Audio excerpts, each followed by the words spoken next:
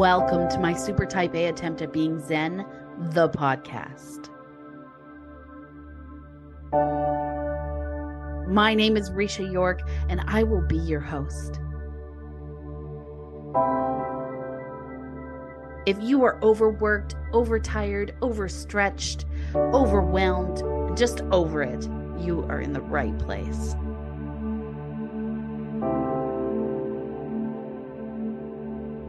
We like to say we are currently working towards Zen-ish.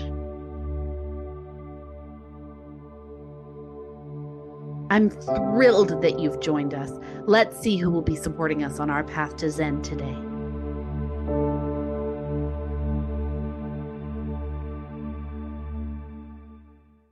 Hello and welcome back to my super type A attempt at being Zen, the podcast.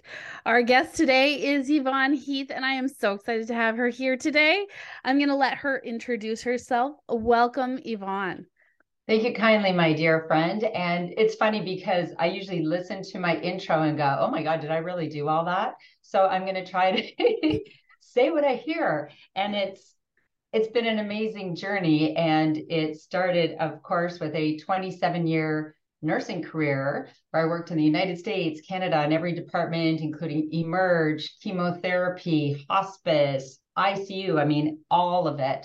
And I realized, well, I didn't realize in my career, but I realized that we are ill prepared as a society for grief, transitions, end of life. We don't normalize these conversations, and we suffer excessively because of it. And I suffered excessively in my career. So in 2015, I took a leap of faith, left my nursing career to blaze a new trail. I founded Love Your Life to Death. I wrote a book called Love Your Life to Death. None of that was ever on my vision board, PS. Right.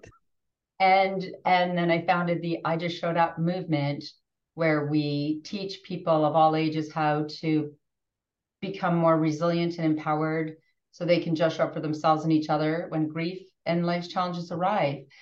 So it's been an extraordinary journey. We are very passionate about supporting the supporters, those caring for others, teaching others, and just really all of those who are in service. And I always share that in 2019, I delivered my TEDx talk. Do you know anything about that, Risha? I do. Transforming our grief by just showing up. And so it's been an extraordinary journey. Again, leaving my nursing career to do all of these things was never anything I envisioned. I am just, my flawed, goofy self, usually found at home in socks and sandals and big baggy track pants and in the garden or with our twins and all of our pets and my wonderful husband, Jordy. So and fun. here in Muskoka. So yes, that is a Reader's Digest glimpse of my 58-year journey, because that's how long I've been here. That's amazing.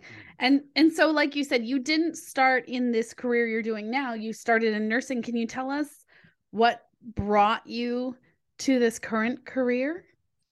Oh, absolutely. 2 words: excessive suffering. Sure, fair. Excessive suffering, which it's interesting because I, in reflecting back on that, realized that I did suffer excessively throughout my life, as many of us do as kids, as teenagers, trying to fit in, trying to be what we weren't, not being our authentic selves. And I said I could probably be the poster adult for ADHD. So, back when I went to school, ADHD wasn't a thing. I just was one of those annoying kids who didn't sit still, right? And didn't focus, as if I chose to do that. And then I became a parent. And, as many of us know, we are experts at parenting until we become one. Right, of course. It's just this all-consuming thing. And I got married and then realized I married an alcoholic or someone who someone who had a problem with alcohol. I always say person first, no matter what. Sure. Yep. And so from there, I had become a nurse. I didn't know what else to do. I was traveling. I called my mom saying, You might as well accept that I'll never live where there's snow again. Okay, well, then I got divorced and came crawling home to Huntsville, Ontario, where there's lots of snow with my 2.5-year-old. And, it was just such a dark time in my life. Sure. The hospital wasn't hiring, so I couldn't get a job as a nurse. I was now a single parent. I was living in my parents' basement at 31. So no one, right? That is not anything anyone wishes for at Right. 31. And I just thought, wow, what happened to my life? And in reflecting back to that, it's a beautiful story because you never know what awaits on the other side of grief. 100%. Yep. So moving forward, I got hired at the hospital. And then I did, a little innocent flirting with this cute paramedic who, P.S., was much younger than me. So it was never going to go anywhere. We were just having fun. Well, Yep. in September, we will celebrate our 20th wedding anniversary. Amazing. Right? Had twins at 40. And, I was working at the hospital and life was good until it wasn't again. Right. And then he and Jordy also adopted my son Tyler, which was like, as a mom, that's just Yeah. everything you could wish for, this amazing man. And then when Tyler was 16, he faced a lot of grief and trauma in his life. And then at 16, he had a snowboarding injury where he wrecked his knee and that crushed his snowboarding. He wanted to be a pro snowboarder. He had just Right. gotten his license. And so he went down a very dangerous road of drugs and addiction. Right. Now, you think, in those dark times, like when I was 31 as a single mom, I could have never envisioned having twins and finding the love of my life and all these great things and having a job. And then again, here at this time where my child, was slipping through my fingers. And Yeah. it was like in that moment, two things happened. I thought I could outlive my child. And I couldn't even write. I couldn't even say those words because I thought, I don't think I would survive that. Like, I don't think I would survive that. Like, I Right. just remember thinking that. And now I have two other children. Yeah. So if I didn't survive, or, we all know people. What are the repercussions? Well, and we all know people who are living, they have a pulse, but they are not living because they Yeah. are so consumed with their grief. Yeah. So I kind of felt like I hit emotional rock bottom. I could not control what my child was doing, and I was doing everything I could. Yeah. And the second thing was the big epiphany aha moment that led to this new path. I was in healthcare. My husband is a paramedic. We had great friends. And in this darkest time of mine, some people were there for me, while many avoided me. Right. Many wouldn't ask the question. I pretended I was fine when I wasn't. I think Yeah. everyone can relate to that. Yeah. And right. And people were like ants when I walked in. They just like scattered because Yeah. I don't know what to do. I don't know what to say. They're going It's through all this stuff. heavy. It's heavy. Yeah. And people want to fix things. And when they can't, They right, avoid. they avoid. Yeah. And I will tell you right now, and there's no blame, there's no shame, there's learning, unlearning, and evolving. Yeah. I realized in that moment, I was like, wow. I realize when people don't know what to do, they don't know what to say, they are compassionate. They're just so terrified to make it worse. Yeah. And so I went to work.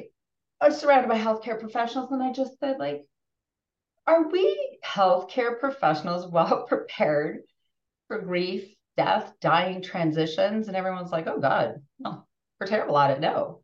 And off they went. And so in that darkest time again, I said, you know what? I have a choice here.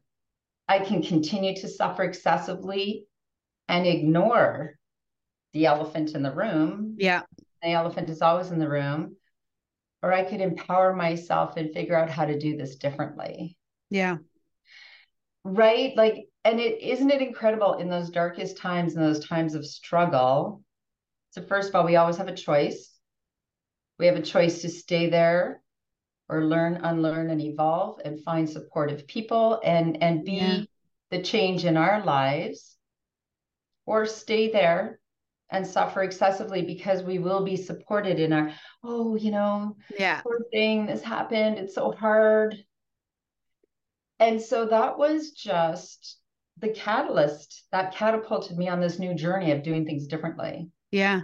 It's so interesting. All my aunts are nurses. I don't know if you knew that. Oh, no, I did not. No. And it's amazing to watch them negotiate these end of life moments because they're faced with it every day at work, every single day, right? And Absolutely. and then also hear them talk about others in the profession, like, oh, if you're a surgeon, you just got to turn it all off, otherwise you can't focus. And I'm like, how? Really? Gosh. As someone who's extremely empathetic, I don't think I could do that. I can't turn that off. Well, there's so many problems, and that's what we do, right? We build our armor, right? Yeah, I can't feel too much for this patient, this family in this tragedy, because then I will suffer excessively. And I will tell you right now, we've all done that. And the absolute opposite is true. The right. opposite is true.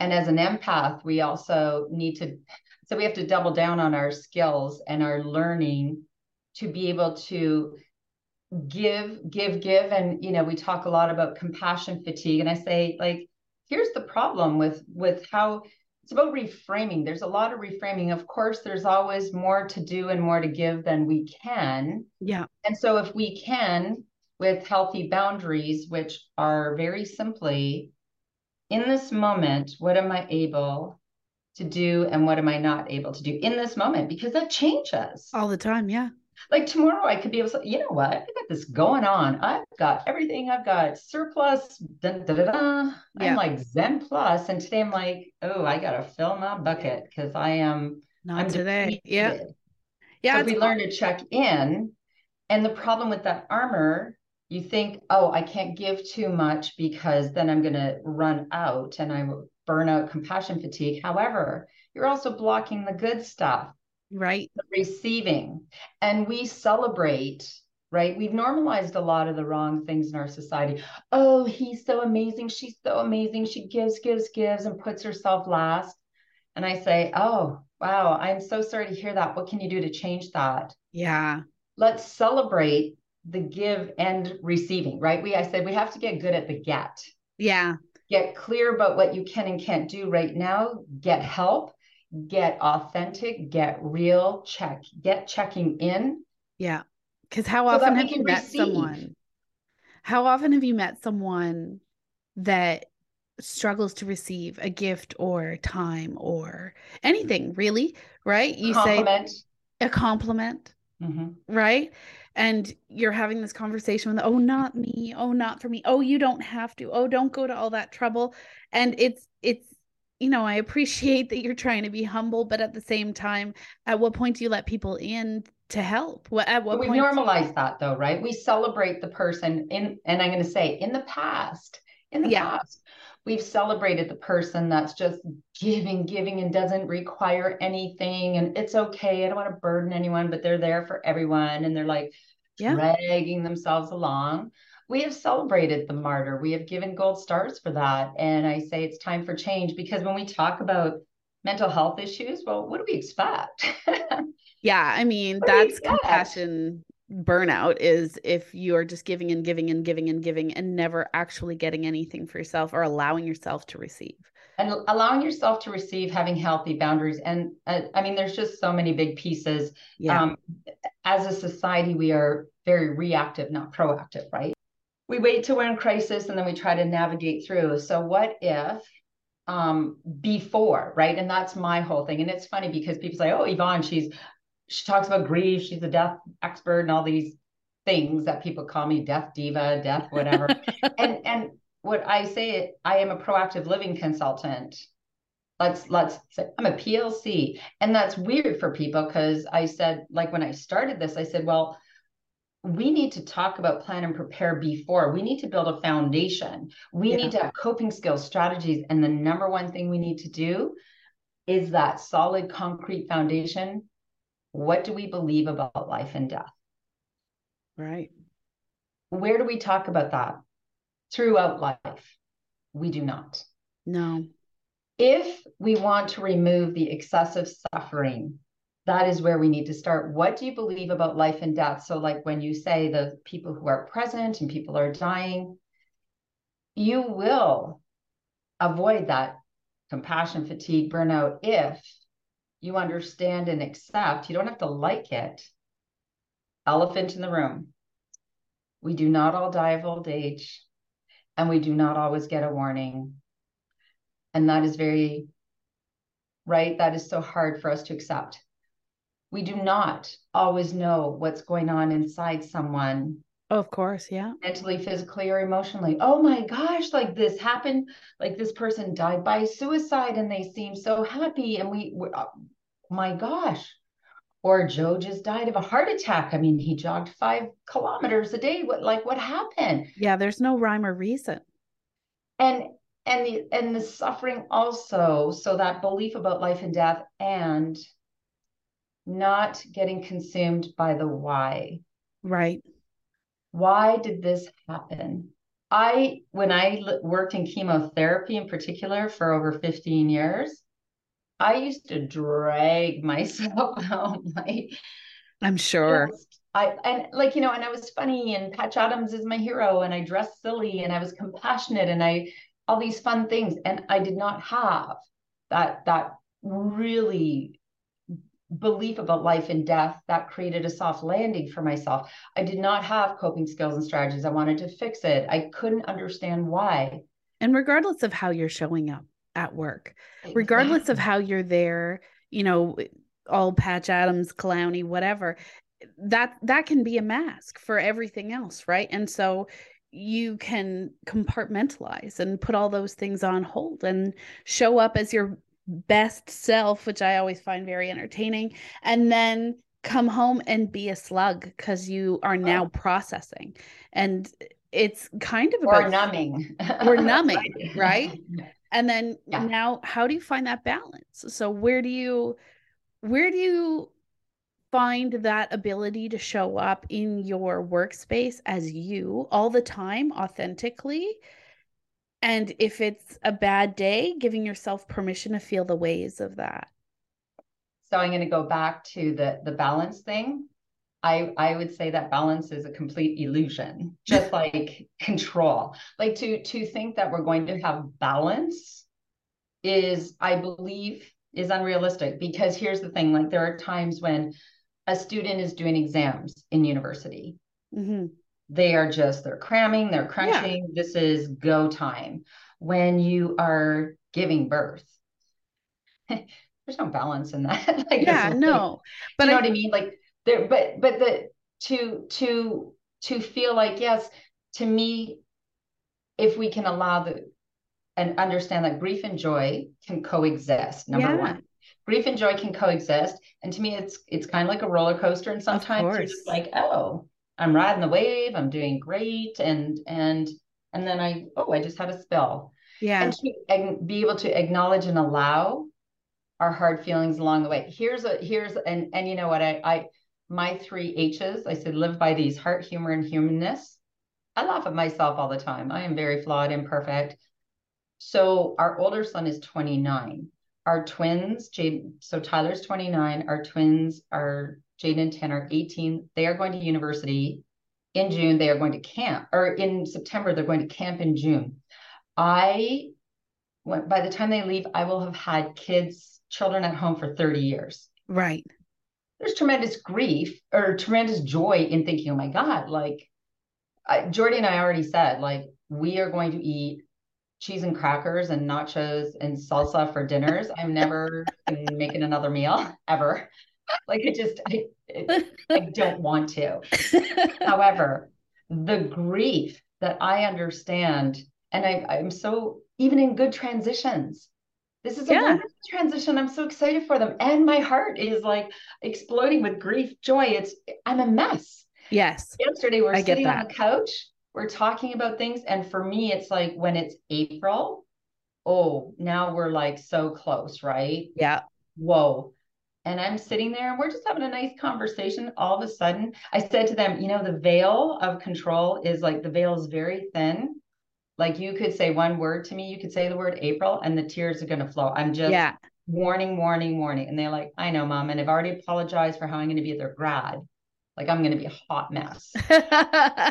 And suddenly they said the word April, and tears were like just like pouring out of my Yeah. face. And I was laughing at myself and I was crying. And my son's videoing me. He's like, this is a good mom. Oh, and they're hysterical. And I'm Yeah. crying my eyes out. And I'm like, I'm going to miss you. And I'm so happy. And I'm like, it's Yeah. just, imagine if we all acknowledged and allowed our good feelings, our hard feelings, all the messiness. And again, back to that balance. I know like right now we have 2.5 months to do so many things that I have to take moments, right, to go, okay. I mean, like doctor's appointments and dentists and glasses and all these things and scholarships Sure. and Yeah. like Get and prepped. it's times two. Yeah. So I share that because I'm so grateful to realize that, emotions are a roller coaster. Sometimes we're coasting and it's wonderful. And sometimes we do feel more zen than other times and very balanced. Yeah. The thing when I'm falling apart, that where I can get back to that place. And, we talk about the breath and we talk about pausing, and we've really undervalued that. Because Mm. when I'm doing this, if I can sit outside and just give myself a moment to just slow down the pace. You say, I don't have time. I say, well, what can you do to change that? Like, I Yeah. don't know. I don't accept that because 2 minutes of total stillness, of listening to some music, whatever works for you, nature, Yeah. calms the nervous system, Yeah. right? And can get you back even in the chaotic times, Yeah. Your even in the chaotic parasympathetic times. nervous system, right? Like just bringing it back to reset. Absolutely. And so when we talk about, you said just showing up, and that's my movement, the I just showed up movement. And that's what my TEDx talk was. I talked about when we don't know what to do, we don't know what to say. The magic answer is just show up. Just show up. You do not need a PhD Yeah. to support, to love.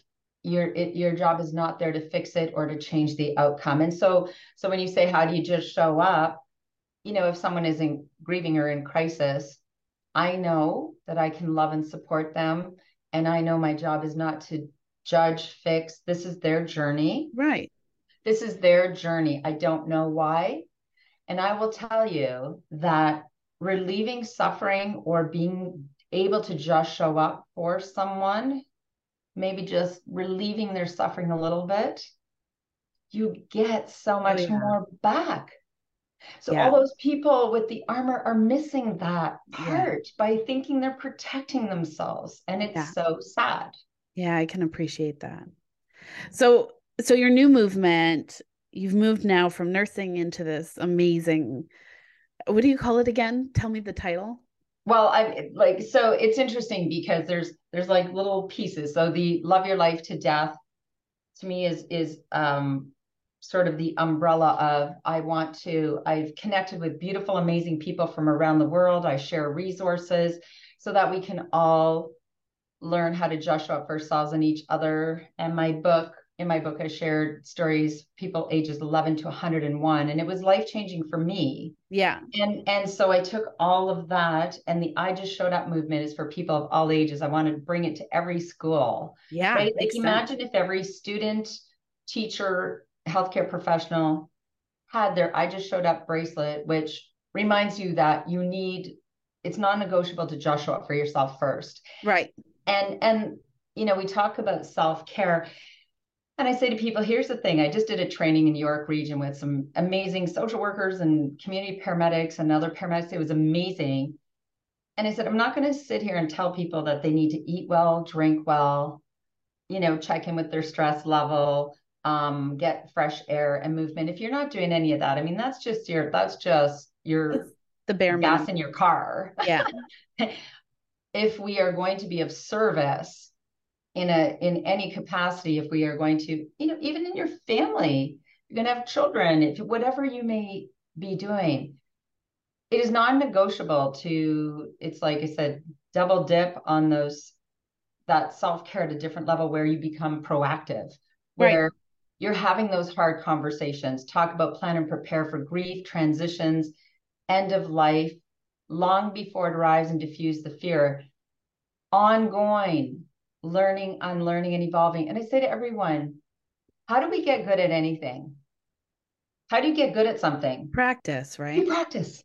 Yeah. You practice. What do we do when it comes to the hardest conversations and the most challenging part of this journey we call life? Yeah, we avoid. We avoid, and then we wonder Why is why we this weren't so hard? able. Yeah. I mean, uh, my God. Yeah. And we're so afraid to get it wrong. And I say, here, let me just let you off the hook. You're gonna get it wrong. Oh, of course. It's so funny. The joke I made to my mother like 2 weeks before she died, actually, was she was like, okay, I need you to do this and that and this and that. And then I was like, okay, look, we're not going to get everything right. So Good for you. don't haunt me. And she went, what? Are you seriously worried about that? I'm like, have you met you? If Have you hurt anyone yourself? can come back from the death to tell me what to do and give me shit, it's going to be Yeah. you. Yeah. And she was like, well, if you're worried about that, that's your problem. I just laughed. I was like, no, But you laughed. it's all of our problems. But you laughed in that hard conversation. And isn't that so extraordinary? So when you're Yeah. thinking back, and now I'm smiling thinking of that conversation, because you can have that banter and that silliness and those real conversations. And you can tell people, I'm worried that you're kind of going to haunt me, and laugh and allow the tears and allow the laughter, allow all of it. So just so you know, I know you have been through so much tremendous grief, and you see, I'm just gonna just let you. So I am mandated to make at least one person cry a day. So I thank cry like you. 10 times a day. So Good for that's you. pretty par for the course in my house. Another funny story is I very recently did a keynote for a group of teachers. Nice. And teachers set me off because my mother was a teacher. So it's it's high emotion stepping in the room. And every time I'm like, I'm not gonna cry.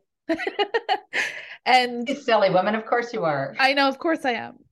Because I cry at everything. So the first chat I ever did for them was actually in the middle of COVID, and it was a remote keynote. And I cried at the beginning because I was like, you guys are amazing. I don't know how you guys are even handling this. This is intense. No one's ever asked you to do anything like this before, and it's awful. I just want you to know I see you. I can't imagine what you're dealing with. Right. So then, of course, they invite me back. I leave that keynote being like, oh God, like Oh they're God, I never really gonna bomb ask me that. back. Like, oh, bring the crier in. Yeah. Um, so I leave that keynote being like, gee, I wonder how that went. And then last year they brought me in to do a group facilitation, and that So was what does that great. tell you? Yeah, I mean, I'm always showing up as authentically me. I'm never going to pretend to be in a space or, toe a line, or that's not who I am as a human being. And so, the facilitation of the group thing went amazing. And then they called me about this keynote, and I was like, great, I'm so excited. And I'm like talking to myself on the way there, like, okay, Risha, I mean, it's all cute that you cried the first time, but maybe like this time we don't. Like, just, Yeah. you know, and I get in front of them and I'm like, oh my God. Every time. And I was like, it's you guys, you do it to me. I It's all really your fault. feel so heavily for teachers, right? Oh, And afterwards, it was amazing because, I also teach people how to create a crowd when you're speaking to someone, how to create unity in the crowd so that they're listening and they're beautiful. present with you, right? It's part of my job. Mm. And in that moment, though it wasn't what I had intended, it was Yeah, so authentic, it unified the room. beautiful. And then afterwards, people came up to me and they were like, I'm a crier too. It was so Yeah, nice to see you just like be so just be you, you, which changing I the really field. appreciate. It was so nice to hear that, especially because, I come from my prior background was in a corporate world, and that is not acceptable there. And that's what I want to change. Let me tell you. Same here. And I had a great conversation with someone yesterday who's going to be on a future podcast. I can't wait to share that. She's a director in a corporate level company. And we both talked about how specifically that's not fair for anyone, but predominantly women. It's women are so in touch with their emotions and so empathetic as just a societal upbringing. And then we put them in corporate spaces and say, oh, here you can't do that. It's not realistic, right? Yeah. So, I mean, you have oh, there's so much to talk about. So, first of all, I'm working with this wonderful organization, Pallium, which is a national organization that wants to ensure that every Canadian has access to palliative care. Now, palliative care is not at end of life. Palliative care is something that is a wonderful thing to bring in when someone has a diagnosis that is life limiting or life altering. It's about Right.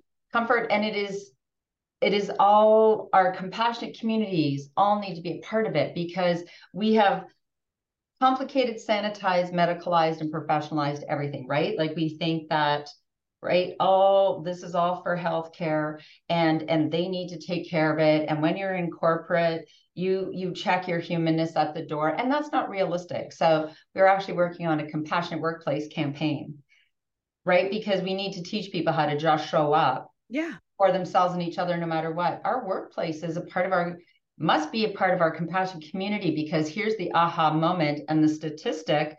People can check it on pallium.ca. 35% of our workforce is also caregiving for someone. Right. 35%. And what a heavy load to bear on top of your And then pretend you're deadlines fine. and you can't expect people to not show up with other things on their mind. Well, and the thing is that when we can acknowledge and allow people's feelings, what they're going through, it diffuses it so that they can just show up. And if they have a cry, you don't fall apart like, oh my God, Risha's crying. Like this is like, oh, Risha, here, why don't you take 5 minutes? Exactly. Right? Like just, and that's that heart humor, humanness, bringing in the humanness. And Yes. and if and here's the thing again, why would we know how to do this? This has not been the norm. We've No. normalized a lot of the wrong things. And so instead of just being frustrated, I say, in the past, this is what the expectation was. And now moving forward, we understand that this creates mental, physical, emotional health issues. We can do this differently. And by just showing up for ourselves and each other at work, in our communities, wherever we may be, we can make a difference. And Absolutely. people can allow their humanness. And so in from all of the incredible humans, and by the way, I'm most passionate about supporting the supporters, those who are caregiving for our seniors, and also our educators, because I have a Yeah. very, right, our educators, I mean, they can be going through tremendous grief. And I mean, let's just stop to say grief isn't just when someone dies. No, it Grief can is be anything. experienced in any heartache, Yeah. in any transition, divorce, diagnosis, job loss, mental health issues, children Yeah. leaving home, children not leaving home, And you're whatever it doing may that with a be. class of 30 at your toes. Like, Well, and everyone's you're grieving showing up something. for them every day. It's pretty incredible. Well, I think it's that's pretty unrealistic. And again, as we said, like how do you get good practice? Well, we don't even we talk about this stuff. don't. Yeah. So with all of this, and in the past many years of speaking to literally thousands of people, I am continuously learning, unlearning, evolving. And I wasn't sure I was going to share these, but I'd love to share. So the 7 takeaways are what I feel are the essential, like that I created principles so that we can live life to the fullest, learn to grieve and support one another, and yes, have the talk Yep. about end of life long before it arrives and diffuse the fear. So you want me to just share those with you Sure. quickly? I Yeah, that'd can. be great. And then, because again, it's about creating that foundation, right? Yeah. So obviously, the elephant in the room, the hardest, that very bottom concrete foundation. The best time to talk about plan and prepare for grief transitions and end of life is when we are young and healthy. Sure. And the next best time is now. Let's normalize these conversations throughout life, at home, at school, in the workplace.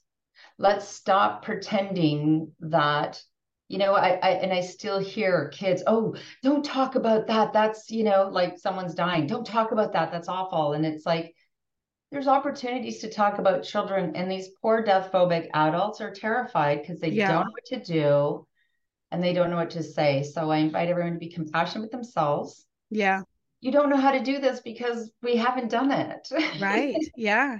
So lean into it. Yeah. Lean into it and understand that even in good transitions, like kids going to university, Yeah. allow your grief, allow your joy and your humanness. There's no reason for you to know how to do this, Yeah. right? Yep. Makes sense. Right. And takeaway number 2 is that it takes a village. It takes a village to support those who are ill, caregiving, dying, bereaved, marginalized, and each other. We all need to be a part of that compassionate community. It is not just about the healthcare. Healthcare professionals will be there about 10% of the time. Right. That's another big revelation that, and again, you can see that on Pallium. People believe that in chronic illness or the dying process, the healthcare system is going to magically take care of everyone and that they will be a part of Right. the journey. 90% or more will be up to our compassionate community. And yet we live in silos of silence and isolation. Many of us don't even know our neighbors. Right. Yeah. I say to people, start with your neighborhood, create your compassionate neighborhood. Because even if you have friends and family that are compassionate and want to be there for you, they have jobs, they may live far Yeah. away. Yeah. Your neighbor's right next Absolutely. door, Yep. Absolutely. right? That is the place to start. We just moved to this new place 2 years ago. I went around my neighborhood. I wrote down people's names and it's like, okay, well, we won't be visiting that person. And this person, yes, if I need to go to the hospital, if Jordy does, yep, this person can come Yeah. over. Oh, this person over here can take care of our dog. Like Yeah. immediately. It's funny, we moved up here for that purpose. We used to live at Yonge and Eglinton in Toronto, Mm, and we knew our direct neighbor and a very good friend lived in the building next to us. But I was told at a young age, probably 24, 25, that I couldn't have children. And then mm. at 33, they were like, "Oh, oops, actually, you Wow. can." And So I I was was gonna say, like, but you have children. "Oh, okay, well, that actually changes our Everything. plans, I guess." And when we talked about having children in the city, I said, we don't really have the support down here and we don't have community. And frankly, as an only child from a single parent, I saw how important that Mm, was. And I saw how you have to build your community and your family and that's so important. And I was like, I don't think we can do that here without the supports in place. So we talked a lot about moving outside the city, ended up landing just about 90 minutes north in a place that we never dreamed we would ever live, but always wanted to. And it was like, okay, I think this is not only a lovely place to raise children, but this community is so tight knit and everybody's so mm, friendly. And it mm. felt like walking on the set of Gilmore Girls or something. And Ooh, it's nice. just so Amazing. lovely. The people are so nice. And Mm, so it really contributed to us feeling beautiful. stable enough to have this family. That is so extraordinary. And wouldn't it be wonderful if we all understood that? Yeah. And here you were very intentional. Like, I don't think I can have this here. I'm going to change because we can Yeah. and create. your community. People say, oh, they're all alone in the world. They don't have children. I say, well, they don't have to be your biological, your No. community, family, friends, neighbors. And I'm sorry, in this world of church, there's your church members, there's Rotary clubs, there's seniors, people like they reach out, There's so many create your options. community. Yeah, There's there's so so many many. options, Mm-hmm. right? And the other thing is, and here's that whole, I want to change the paradigm as well. We're also so good at, oh, I don't want to bother them, or it's like, you know what? No. Somebody, you care about someone, so you go and shovel their walkway because they're elderly and they're struggling. You think that's going to be a bother? Oh, I Yeah. don't have time. Take 5 minutes, Yeah. right? Like such little things. And again, to stop being so worried about our time. And I can't, I have too much going on. Well, guess what? When you do those things, I tell people I'm a do-gooder. Yeah. And I don't think it's because I'm a nice person. Just makes We me call feel so it darn good. good mischief in our house. That's what we call it. Good Yeah, mischief. So love I'll it. take my oldest son out and be like, we're going to go do some good mischief. Oh my God, I love it. And he's like, okay. And we go and do nice things for people or, Oh, random acts of kindness or any of that. Because if you he's going to feed your cause soul. mischief, and he will, because that's the kind of guy he is, I'd rather it be good Beautiful. mischief. I love that. And that's just so beautiful. And I love that. I might have to steal it because, and again, about like time, when I say I'm so frustrated, oh my gosh, I have to go do something nice for someone, right? Yeah. Get out of my own grief or crankiness, go do Yeah. something nice for someone, go pay someone a compliment. Yeah. Here's It my almost other feels little thing that I selfish like to do. sometimes because I, So I feel so good afterwards. right?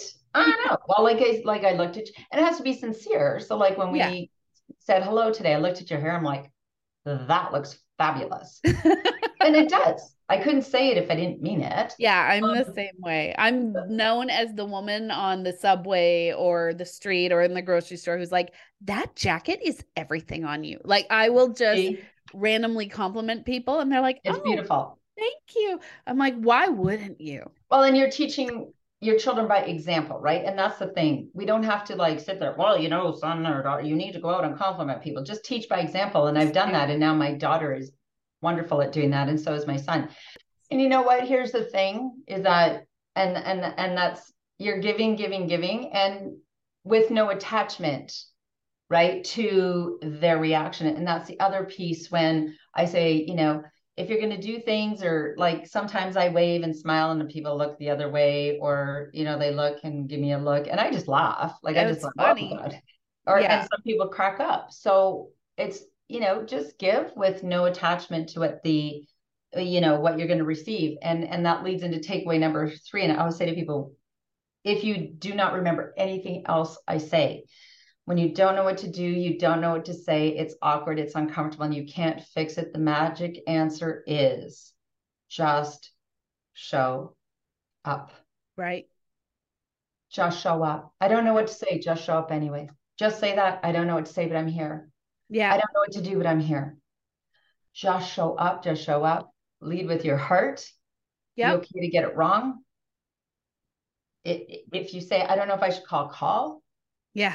leave a message. I don't know anyone. I've never gotten the feedback that someone was very offended from a text that said thinking of you, heart emoji. I don't know anyone who's very upset that someone left them a message and said, oh my gosh, I want to help, blah, blah. Like, because that's the piece that we're missing also, is that when we have that armor and we're so afraid to give too much, we're chipping away at our own soul. Yeah. We're chipping away because we are hardwired for connection. And when we connect with another human being, with a compliment, with a hello, here, let me help you. I don't know what to say, but I'm here. I don't know what to do. When you go to take out their garbage, and like in the TEDx talk I shared on that hardest time when my son was going through so much, and on one day when everything just fell apart, this beautiful neighbor, and I've still got the pot from the TEDx talk. She came to my house and she just set a little pot of daffodils on my front porch Yeah. So with a little nice. card that said, thinking of you. I looked at that, I read it, and I cried for an hour. Oh, I'm sure. guess what? It's 13 years later and I'm still talking about that. Of course, right? These tiny little things, these little gestures we make. And it's funny because it's the same for yourself. So, this is where when you talk about just showing up and when I talk about lead without permission, they start to kind of meld together. Absolutely. Because when we do that for ourselves and we just show up for ourselves and we lead without permission and we take all of that antiquated crap that has been built into our minds as, oh, maybe I shouldn't, or I won't say anything, or I don't want to bother anyone, or Oh, how no. does that feel? How does that feel? Yeah, doesn't it feel awful? It feels awful. Thank you so much for joining us for part 1 of Yvonne Heath's chat. I hope you join us for part 2, where you can hear the rest of Yvonne's 7 steps and a little bit more about how you can just show up. Thank you for listening. Like and subscribe to our channel wherever you listen to podcasts. Visit www.yorkmotivational.com for more information on my Super Type A Attempt at Being Zen, the coaching program, Lead Without Permission, or visit our contact page to reach out to Risha.